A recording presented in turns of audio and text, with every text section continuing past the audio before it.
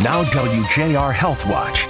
Here's Dick Hafner. How has the pandemic impacted the mental health of children? Dr. David Rosenberg is chair of the Department of Psychiatry at Wayne State University and a practicing child psychiatrist. I think that the toll on the average 6-year-old, 16-year-old depends to a great deal on how they've been functioning. Are they in school? Are they doing school remotely? How do their parents, how do their family accept what's going on? What is their outlook? Is it positive, negative? These behaviors have become familiar in many families. Some of the behavior problems we've seen are not wanting to go to school, not wanting to be separated from parents, being afraid for parents who go into work who aren't able to work remotely that they might get hurt or catch COVID, being afraid of illness, being afraid of everything, of going to sleep, that there's no certainty in the